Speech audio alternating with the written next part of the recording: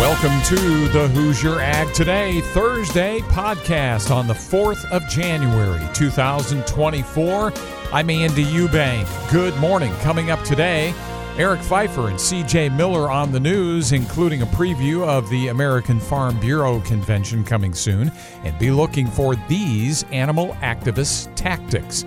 The podcast today brought to you by First Farmers Bank and Trust, experience banking built on heart, grit, and agriculture. FFBT.com for more. Stop by your local branch, too, and talk about your ag operation today. Chief Meteorologist Ryan Martin is along today with cold air but sunshine, too. And Tom Fritz analyzes mixed and quiet ag markets yesterday on the Hoosier Ag Today Thursday podcast. At First Farmers Bank and Trust, we know that when agriculture thrives, we all do. It's the heart and grit of our agricultural communities that keep the crops coming in and the livestock cared for day and night. That's why we build financial solutions around the needs and schedules of our ag clients. If you're looking for a financial partner that has over 135 years experience in understanding and supporting agriculture, we want to hear from you. Let's harvest success together. First Farmers Bank and Trust, member FDIC, equal opportunity lender. For many of you here in Indiana, agriculture is your life's work and legacy. I'm Bruce Kettler, President and CEO of the Agribusiness Council of Indiana. Throughout my career, I've been immersed in Indiana agriculture and appreciate the role that ACI plays on behalf of Indiana agribusinesses.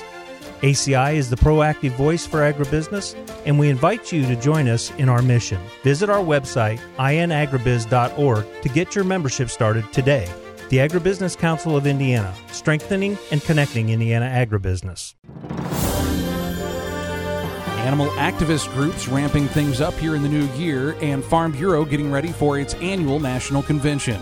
I'm Eric Pfeiffer, reporting on the latest news in agriculture on Hoosier Ag Today. Animal rights activists remain a threat to livestock farms. Abby Cornegie, manager of issues and engagement for the Animal Agriculture Alliance, explains some of the tactics to watch out for here in the new year, including a push from the activist group Direct Action Everywhere and their Right to Rescue campaign. They actually held trainings across the country as part of their campaign earlier this year, having like a roadshow that goes across and does trainings. But we'll continue to see, I think, that legislation. They're really pushing members of the animal rights movement to make friends with their legislators, to become subject matter experts in their minds so they can become that go-to person to push forward legislation that is maybe not friendly to animal agriculture. Attacks and misinformation continue on social media platforms. Definitely. But we also don't want that to discourage you from posting that positive, proactive information that we all love. There's always going to be those people. But really, I think the bigger picture is the cybersecurity aspect of it. We've seen a lot of attacks on that cybersecurity front. So if you do have an online presence, make sure it's safe and secured. They can't hack into your account. We had an instance earlier this year of a pork farm in Canada where they actually took ransom their security footage and wanted them to come out and claim that there were animal welfare allegations on the farm. Cybersecurity is a growing threat in animal rights, so we just want to make everyone aware. Cornegie explains what to do when faced with trouble from animal activism. Definitely stay strong in who you are. Don't give in to these groups. We say always it's really best to not engage. So if you can kind of hold out from the engagement, that's best. We don't have the same common ground as these folks. They don't want the same thing as us. We just don't want to even begin those negotiations. Definitely reach out to your local association, your co-op. Reach out to us at Animal Ag Alliance. You can report security threats. We can help spread that message so we can help protect others in your community. For more information, Cornegie encourages you to visit animalagalliance.org.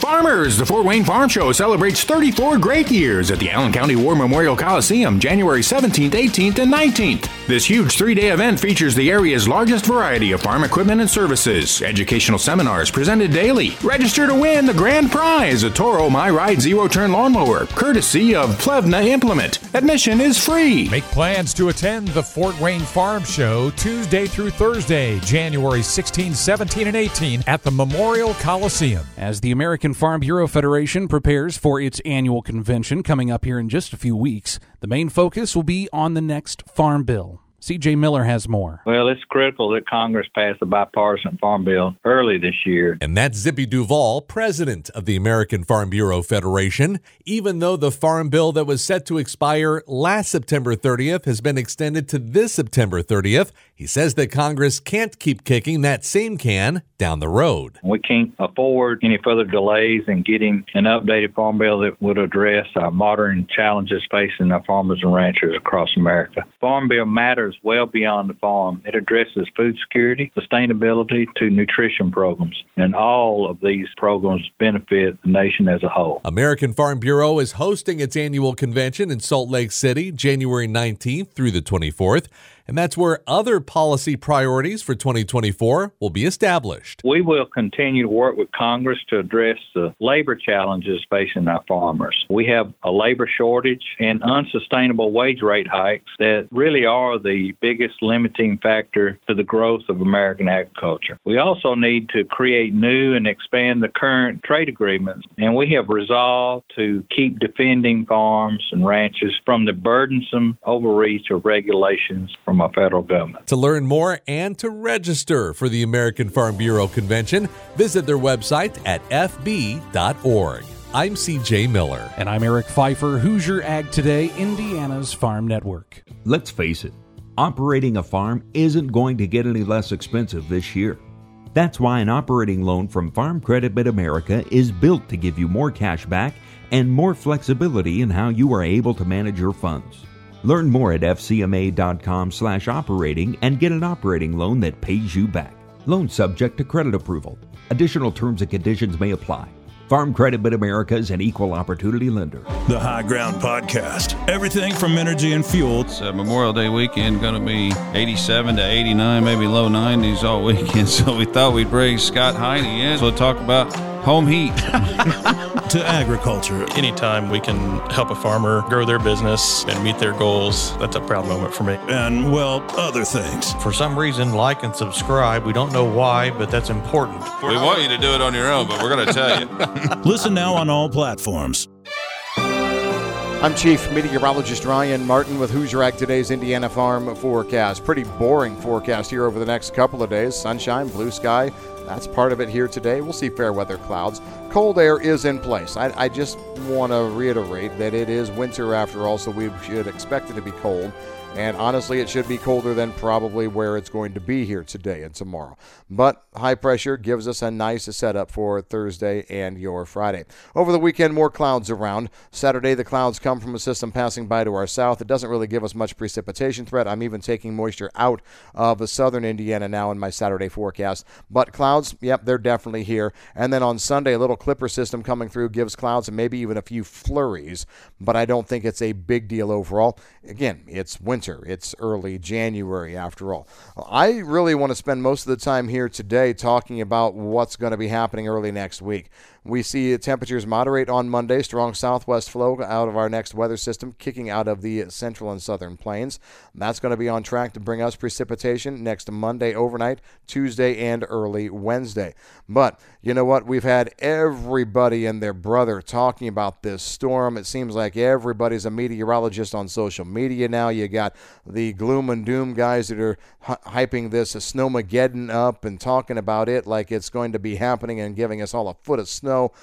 Dear heavens, it's a week away, or it was at the time everybody was hyping this thing up. A week away. The track of low pressure, that's what we've said all the way along, was going to make all the difference as to what we see. Guess what? The track of the low has been slowly shifting west. Now, it can pop back to the east. This is far from certain yet, but the current way that we're seeing this system, if the low stays on the track that it is right now, would put an awful lot more rain into Indiana than it would snow. Now, there's still the potential for rain to end as snow, especially as we move through the overnight Tuesday night, and I'm not saying we don't get any snow.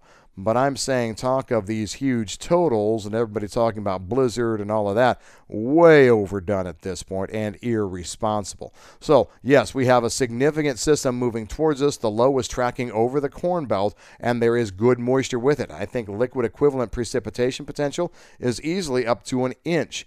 But that doesn't mean it's all coming as snow. So let's just continue to watch this. The entire thing is out of here by Wednesday late afternoon. I think we're getting some sunshine back for Thursday. We're looking at chilly air holding in for the balance of next week. Thursday, Friday, and even into Saturday. Could see another clipper system trying to kick in here next weekend late on Sunday. That's a look at your forecast update. I'm Chief Meteorologist Ryan Martin. Quiet markets and mixed with gains in corn and soybeans. This is Hoosier Ag Today. I'm Andy Eubank with the Wednesday Farm Market Review. Settlements from a light trading day coming up. First, what happened on Wednesday? For that, I checked in at the end of the trading day with Tom Fritz, EFG Group. Tom, we had higher corn and beans, and let's begin with the soybean story. Extremely weak on the opening day of the new year on Tuesday. Was it a win considering just a few point gain on Wednesday in that market? Have you heard the term dead cat bounce? Andy, I think what we saw today was just a result of a short-term oversold, if you will. You know, soybean market had been down 3 days in a row. Some of the short-term technical indicators were reading a little bit oversold. So, I think we get a little bit of a bounce in here.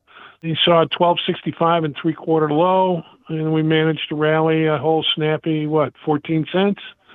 Soybean meal, also short-term oversold. And soybean oil, it's trying to tell us that 48 cents a pound is low enough for soybean oil, even though I'm not a good grease trader. I think we're just looking at a bounce in here. I don't see the weather pattern, near-term weather pattern changing for Brazil. A lot of folks are, suggesting, there's been some losses in Brazil, but the rest of South America is going to have a pretty decent crop. And when I say the rest of South America, I'm talking Paraguay, Uruguay, as well as Argentina. So, I think some of these losses are Brazilian losses are going to be offset by better soybean crops elsewhere in that country. So I really don't think the soybean market's going anywhere right now, at least not until January 12th, and that's just, holding back in case the USDA has some surprises for us. Corn market, definitely a dead cat bounce, short-term oversold. Basis levels are improving for corn. In fact, basis levels are trying to improve for beans. A lot of folks were thinking we'd see New Year movement, and so far we haven't seen it. And my guess is that the producer is saying, well, if I haven't sold it yet, I'll wait to see what the USDA says a week from Friday on January 12th. So, once again, corn, dead cat bounce. Wheat. U.S. wheat is a follower of, call it global wheat, if you will.